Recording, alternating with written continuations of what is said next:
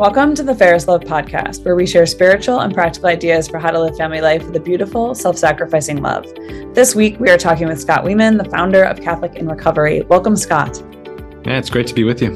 Yes, we're excited. So why don't we start by you just telling us a little bit about Catholic in Recovery, how that got started, kind of your journey, and we'll go from there. Yeah, I'm happy to. The two are very related, my journey and kind of the growth and start of Catholic in Recovery. So I'll be brief, as I have learned to be as well. But grew up in Wisconsin, a rural community in Wisconsin, nominally Catholic as I described. So Christmas, Easter, a few extra credit weekends a year. Sure. And CCD on Wednesday nights to make sure that we were going through the sacraments as in an early age. It was around the time, actually within weeks of receiving the sacrament of confirmation in my junior year of high school, that I took my first drink.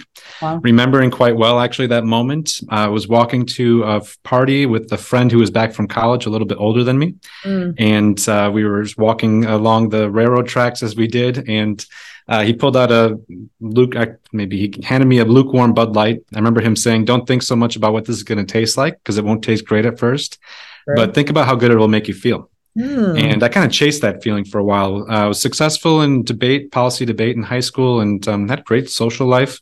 Went to school in New York City, a big change from small town Wisconsin. Yeah. Really, my drinking and drug use took off at the time. I loved the effect and chased it. Didn't consider myself an addict or an alcoholic because I was comparing myself to peers who were seemingly doing the same thing. Also kind of described who I was deciding to spend my time with, but sure. Ended up losing my debate scholarship. Got a second DUI when I was 21 years old, after which went to treatment, 15 days, keep my parents off my back mostly. Stayed sober for about 8 months, fell in love with a great Catholic girl in my hometown. We had some challenges as I began drinking and recreationally smoking marijuana and using other drugs.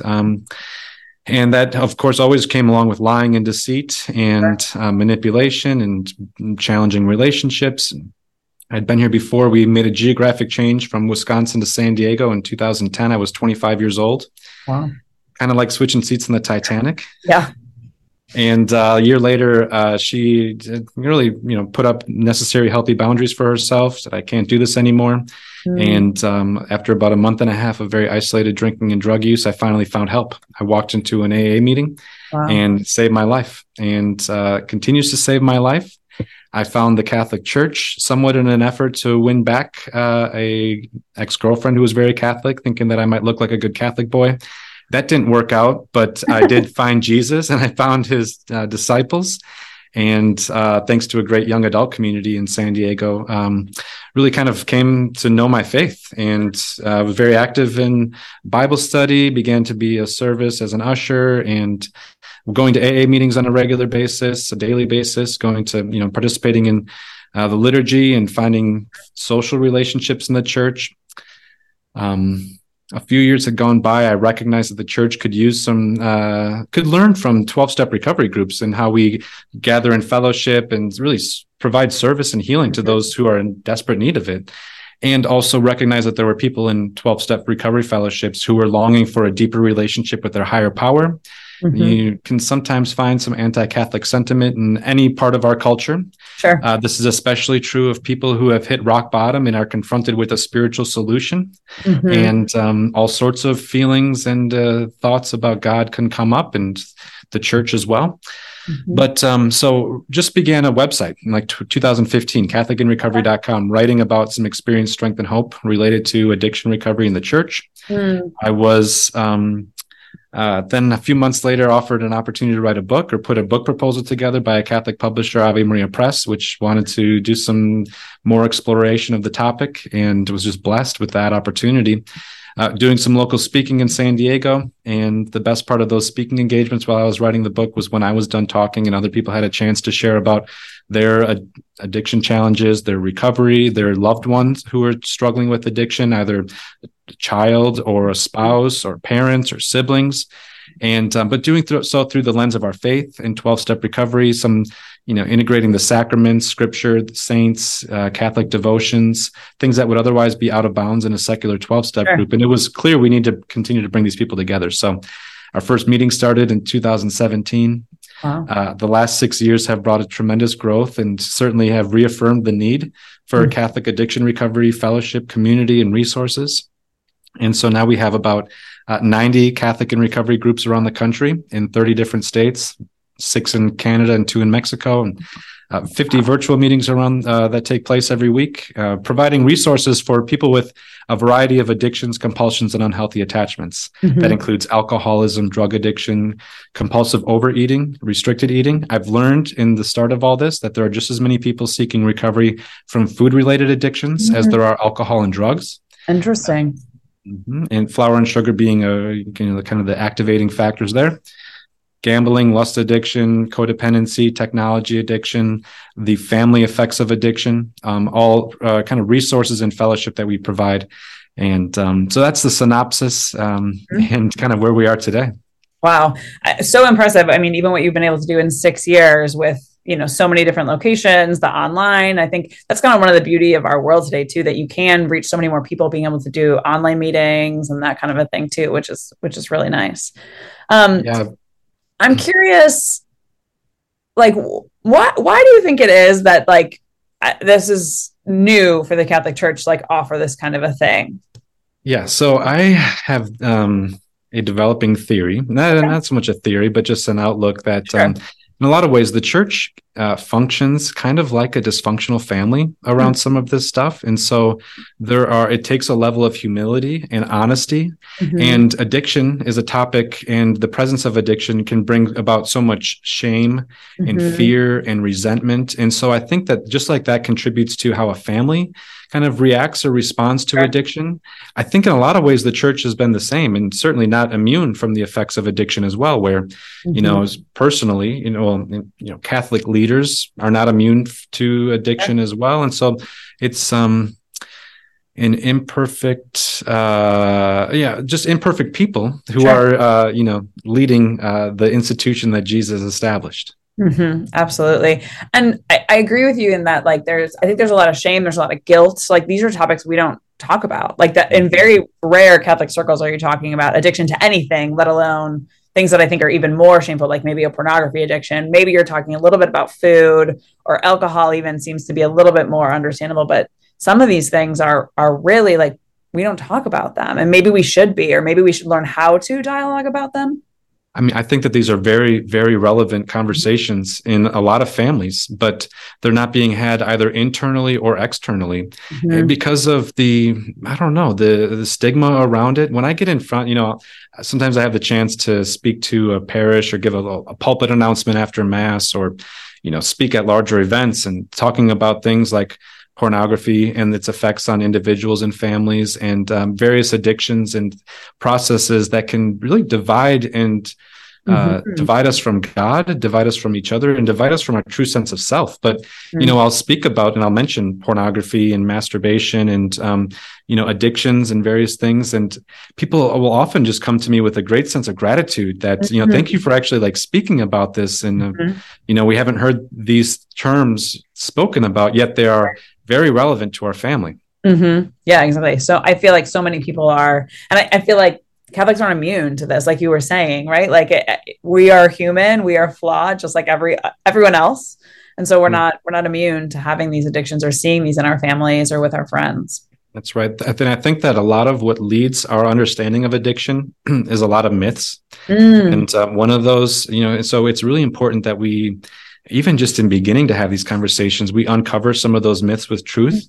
And one great truth is that addiction does not discriminate. It doesn't discriminate between gender lines, class lines, racial lines, socioeconomic lines, vocational lines, religious lines. You're absolutely right that, and sometimes we have a tendency, and I think we have long had a tendency to somewhat over spiritualize the solution to these things. And so, with maybe an understanding, these myths lead to this idea of, well, if you just said 10 more Hail Marys the night before, or just maybe integrate a few more prayers into your daily routine, that would be effective. And, addiction penetrates us to such, it manifests biologically, cognitively, spiritually, and emotionally.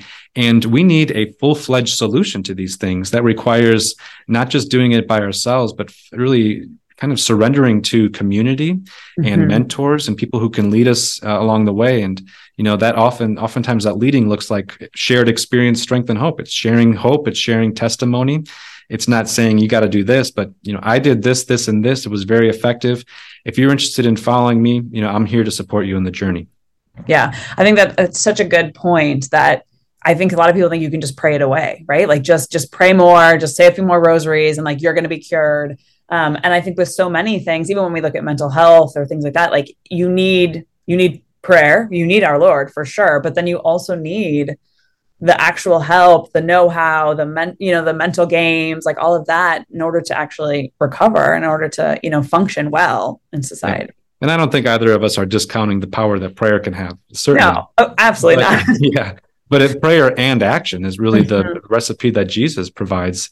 And then also when we found, new life, that it's not just kept to ourselves, but, the big book of Alcoholics Anonymous does a really great job to establish a foundation of what life can look like. So not only as individuals, but also as families, finding freedom from addiction, the thing that was once the greatest, our dark past, the most shameful thing. We probably once wish we could put it in a closet, lock it up, and never deal with it again. But our dark past can be the greatest asset that we have in order to help individuals and families who still suffer. And so there is, I think, a really great opportunity for evangelization and discipleship along the journey of just sharing a message of hope and freedom. Absolutely. I'm curious. So the book that you wrote was on the 12 steps and the sacraments, right? So tell us a little bit about that and how you see like the value of the sacraments kind of working in conjunction with recovery programs and things like that.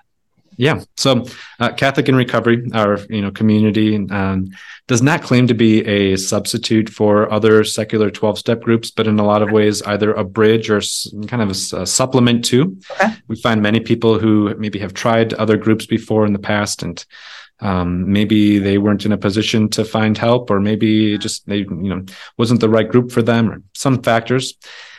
We have seen many people who have started and found new life through recovery from a variety of addictions, compulsions, and unhealthy attachments. Family members too. Also have found many people who have found the miracle of recovery, wanting a deeper relationship with their higher power, God, and either returning to the church, the sacraments for the first time in a long time, or coming to the church for the first time for, they're feeling called and tugged by a variety of factors and things. So, and in understanding the 12 steps, maybe some might have a better understanding of the 12 steps and a limited understanding of the sacraments. For others, it might be reversed. But really, the way that we outline it, and it's outlined in my book, The 12 Steps and the Sacraments, is the first 3 steps are overlapped with the sacrament of baptism, where the term baptizen means to plunge and to kind of like take this plunge into new life, and where we find through our baptism our identity as God's beloved child with whom he's well pleased.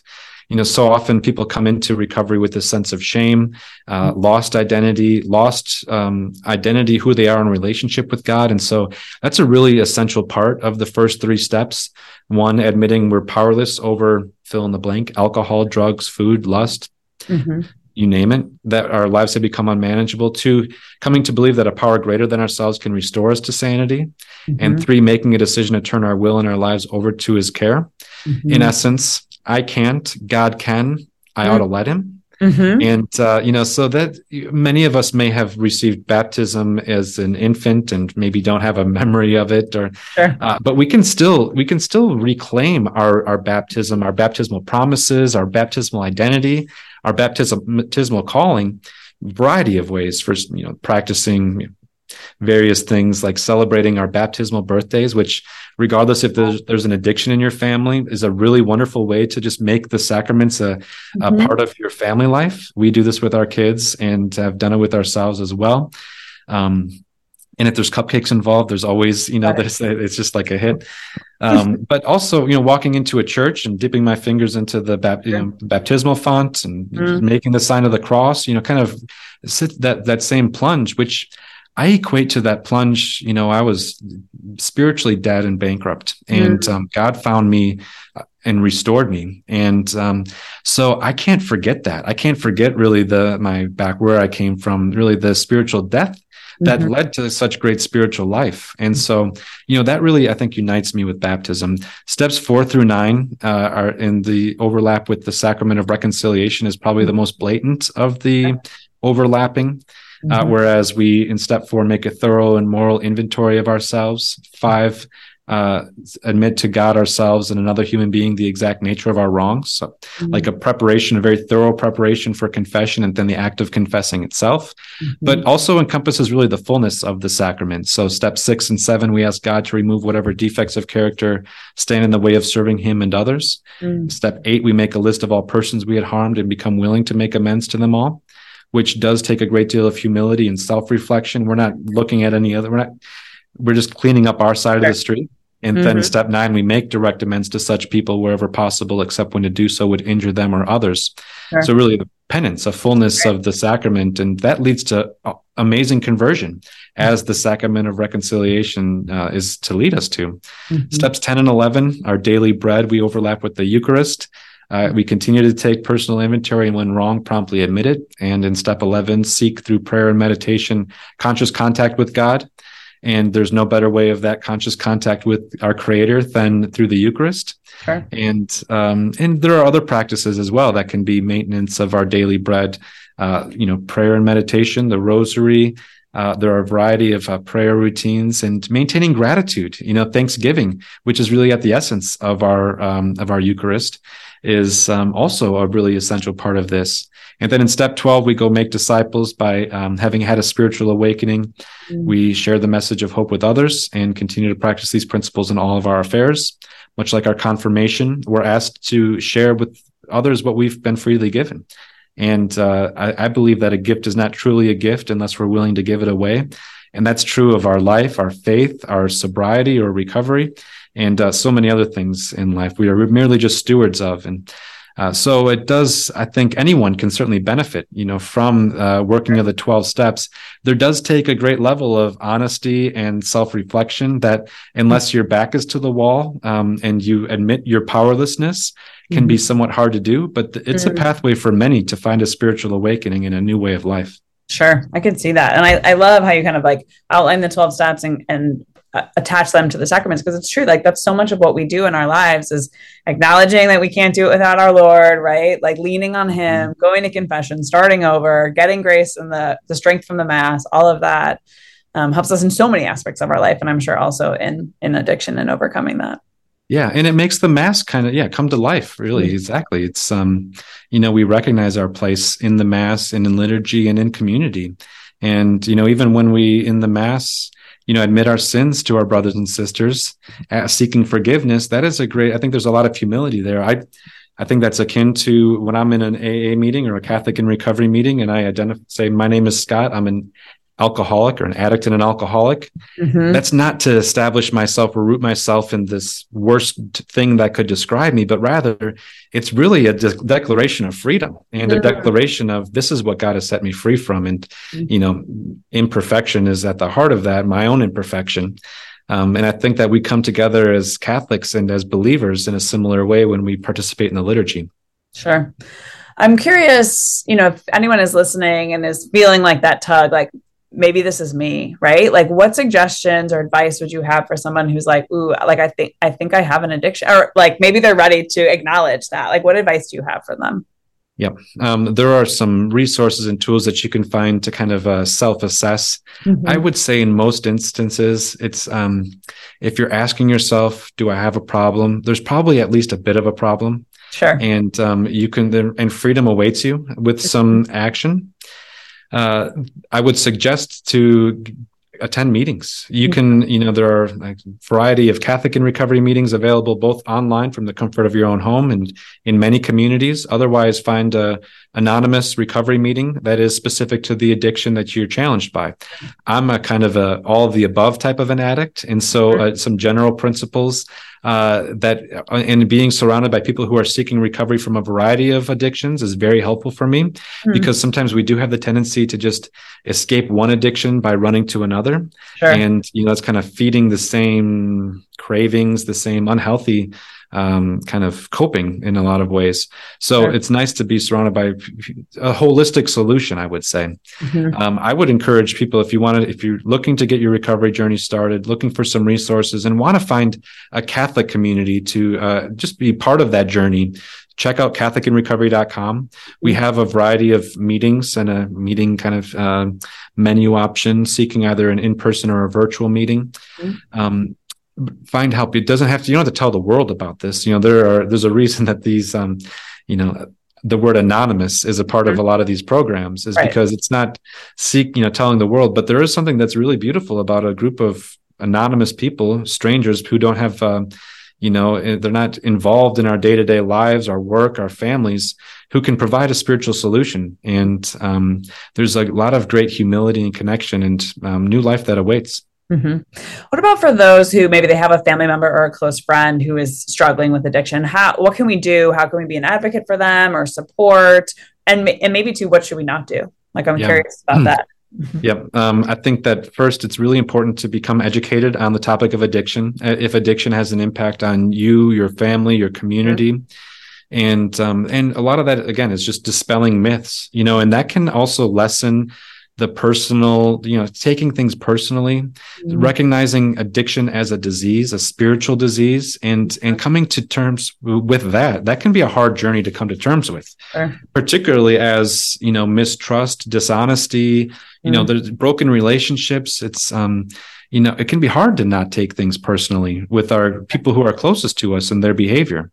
But educating oneself on addiction is a really important first step. I would also suggest putting yourself among other people who have been in your shoes, and seeking what can I do to support me in some ways, and do the best to care for my loved one. And sometimes the best thing that we can do is to not get too involved in their affairs. That doesn't mean to just have a strong, come see me when you're sober. Sure. But, having some type of healthy boundaries is a really important part of, I think, providing healthy environment for our loved ones as well.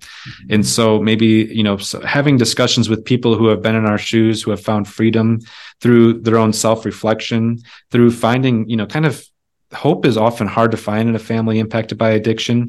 And so learning how to exercise the hope muscle and having this separate but hopeful attitude, which means that we are not responsible for our loved one's addiction. We are certainly responsible for loving and caring for them. But, so many family members, particularly if it's a child, but also if it's a spouse or parents or siblings, maintain myths that I caused it. I'm responsible for controlling it, and I can cure it. None of those are true, but those three C's can lead to, obsessions within families that make it that distance us from God and limit our options for a solution. And so, finding fellowship among others who have been in our shoes and are finding help themselves is really important too. Right. So helpful, I think, especially for parents as they're looking, because it's true. So I'm sure many of them feel like it's their fault or they didn't do enough or that kind of a thing. So that was really helpful. I wonder if you can share a few more of these myths that you're talking about in terms of, addiction itself. And so that, just to help people kind of understand this a little bit more. Yeah, I would, there's similarly, I would say another one is addiction is not a moral referendum on one's life. So the presence of an addiction or the present in your life or in your family is not a moral referendum on who you are. Oftentimes addiction starts as a coping mechanism to circumstances around us. Now, addiction exists because when those circumstances maybe resolve themselves, we still return to the substance or the behavior because it kind of takes on a life of its own. And so, in my experience and in most experiences, addiction, whether it's, leaning on the bottle or alcohol, drug use or food or lustful behavior is really just a response, it's certainly not an unhealthy response, but it's not the problem at first. It's the solution. It starts off as the solution, which has consequences in its own problems. So really important just to understand that addiction is not a moral referendum on one's life. No human power can relieve us of addiction. We need the help of God. And so, certainly God's kids can be of great help and support. But we need a spiritual solution to a spiritual problem. And I think that addiction is a spiritual problem, a spiritual disease. It's easier to put on slippers than to carpet the world. Oh, okay. It's easier to put on slippers than to carpet the world, which is largely a way of saying that I can change myself, and I need God's providence and grace to do that. Mm-hmm. But my efforts at changing other people, if that's my goal, is going to be a long and troubling journey. For sure. And then I think also, facts and fear, I say this, facts and fear are not an effective way to support healing. Too oftentimes, and this is in response to family members just doing the best that they can, or, sure. Trying to maybe even as a church communities or providing public support, we lead with all the facts, or, paint, if you keep going down this road, your life's going to look like this, or, sure. And this was my loving family members who very helpful, very well, wanted to be as helpful as possible. There's just, they didn't cause it, they couldn't control it, and they couldn't cure it. And my experience was this, that I walked into a meeting on October 10th, 2011, Alcoholics Anonymous meeting, after my life was seemingly falling apart. My education pursuits had gone awry many times. Relationships with my family and friends were shattering. The day prior, I was on the beach in Mission Bay. It was probably a beautiful day, but my memory was dark and cloudy. And I kind of pushed my beach cruiser bike through the heavy sand and pulled out my phone, which seemed to weigh about 500 pounds, called my mom, my dad, and 3 of my closest friends from back home, and told them that what they already really knew was that I had a problem and I needed help. The next day I walked into a meeting, and it was a 7 a.m. early meeting. I was usually hungover or sleeping through a hangover at this time. There was laughter up in the room. It was in the second floor, so I could hear in the stairwell the laughter coming down. I thought, I've got to be in the wrong place. These people have no idea how I'm feeling. Sure. And I walked in and kind of sat in the back corner. Don't remember much from the meeting. I do recall that afterwards we all put our arms around each other and prayed the Lord's Prayer. This feeling of being at home just kind of came over me, which I didn't have too much time to rest with, because immediately afterwards a man darted across the room, looked me in the eyes, and said, "I know exactly how you feel. You don't ever have to drink again." Wow. And he dedicated a lot of time. He invited me to go get coffee with me after that meeting. And we worked together, integrating really faith in the 12 steps. And he met me at a meeting every day and saved my life. And it was, that subtle difference of, I know exactly how you feel. You don't ever have to drink again. That seemed to cut through my shame, my denial, my fear at the time, and just opened up the door of hope, which God then blew off of its hinges. Sure. But, there's a humility. It's a hard humility to come to, but recognizing that maybe some anonymous stranger is going to come into our loved one's life or in our life and have those words to say that couldn't be heard otherwise or previously. And it's a beautiful thing. Yeah, God has our back. That's beautiful. And I love that, like God works in mysterious ways and like through strangers often, right? And I think it's probably, especially in this, because of course, your family and friends are there, but it's not always the same as perhaps maybe a stranger coming and being like, I get you, right? I understand, and I'm here to support you. Yeah, that's beautiful. I'm curious, through your work in the last 6 years and all of that, do you see any particular addictions that are getting worse, or perhaps like we're seeing more of? And if you have like an idea why that is, or... Yeah, I mean, a lot of are just out of control, like lust addiction, pornography addiction, out of control, not just a men's issue, but also a women's issue as well. We just started a women's only lust and love addiction recovery meeting, Sunday nights, Catholic and Recovery virtual meeting. And, so it's important that we're providing resources for all related to this. Sure. But I mean, the availability, the accessibility, and the privacy that people can, just like engage in their act out in their addiction is out of control. Gambling addiction increasing as well, as it's becoming legalized among sports gambling, becoming legalized in many states around the country. And it's really sad to see a family that's impacted by gambling addiction. And I've, known a few people who have found recovery, or are adult children of gambling addicts. And so a lot of their ability to trust and have adult relationships that require things like trust and communication, which were not a part of their childhood. That's when a lot of the challenges begin to manifest. Food-related addictions, like I said, are very abundant. The challenge there, or Sister Margaret is a woman in Portland, Oregon, who helped get a couple of Catholic in Recovery groups started up there very early on in our growth. And I've learned a lot about the nuanced differences between the different addiction types. I think largely the different symptoms of the same spiritual malady. Sure. But as Sister Margaret describes, Scott, as an addict or an alcoholic, or drug addict or alcoholic, you just abstain. You don't engage at all. You just stay away from it. But as a recovering food addict or compulsive overeater, sure. I need to take the tiger out of its cage 3 times a day, and I need to do so with modesty or moderation, sure.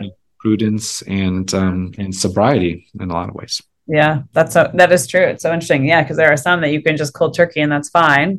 Mm-hmm. And then there are others that you can't. You've got to constantly be dabbling back in, and navigating that would be difficult. Yeah. A lot of these things are just, as we would describe as sin, is just missing the mark. It's a misplaced, right. It's a misplaced seeking of God. Mm-hmm. And, thinking, and thus these substances or behaviors become idols, mm-hmm. and we rely on them to do for us what only God can do.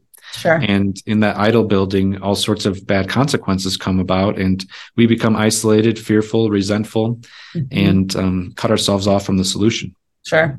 Can you explain a little bit why, when you go through these programs, it's really important to have other people? Because I people who are like, I could just do it on my own, right? I can just strong arm myself into never drinking again or whatever. But it seems that we really need the accompaniment, right? And why is that?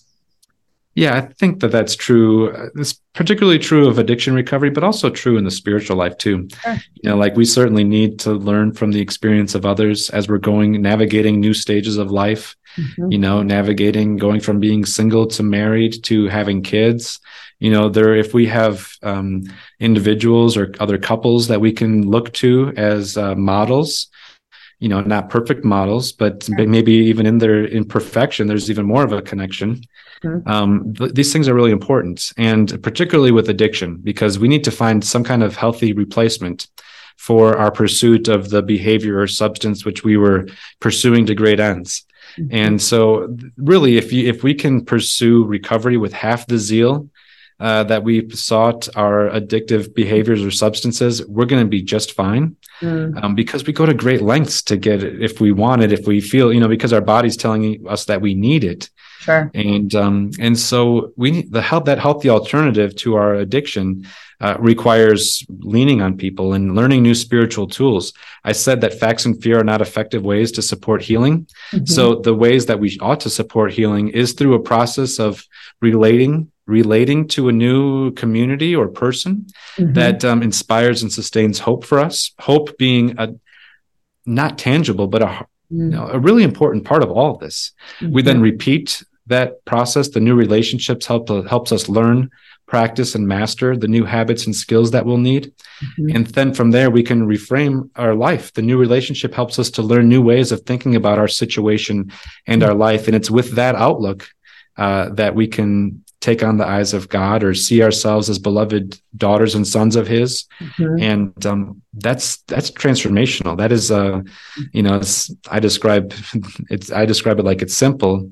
It's simple, but it's not easy. Let's just put it that way. Yeah, absolutely. Scott, this was an amazing conversation. Do you have anything else you want to add before we sign off today? I'm just grateful for the opportunity to advance the conversation in the church around addiction recovery and its impact on individuals and families. Check out CatholicInRecovery.com to begin your recovery journey today. Or if you're in recovery, supplement your recovery efforts with Catholic in Recovery by integrating the sacramental life and faith into your journey.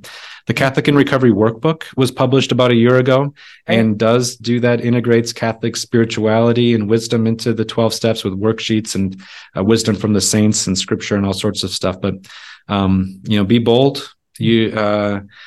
Don't be afraid, and help in new life is on the other side of asking for it. Mm-hmm. That's great. We'll link to all of that in the show notes as well, so people can find it. And Scott, thank you so much for sharing your journey with us and this entire thing, and being vulnerable and open to share all of this. We really appreciate it. Mm-hmm. Thank you. Yeah, grateful. Thanks for listening to this episode of the Ferris Love podcast. If you enjoyed it, there are a few quick things you can do to support us. Share this episode with a friend, subscribe to the podcast, leave a review, or visit us at ferrisloveshrine.org.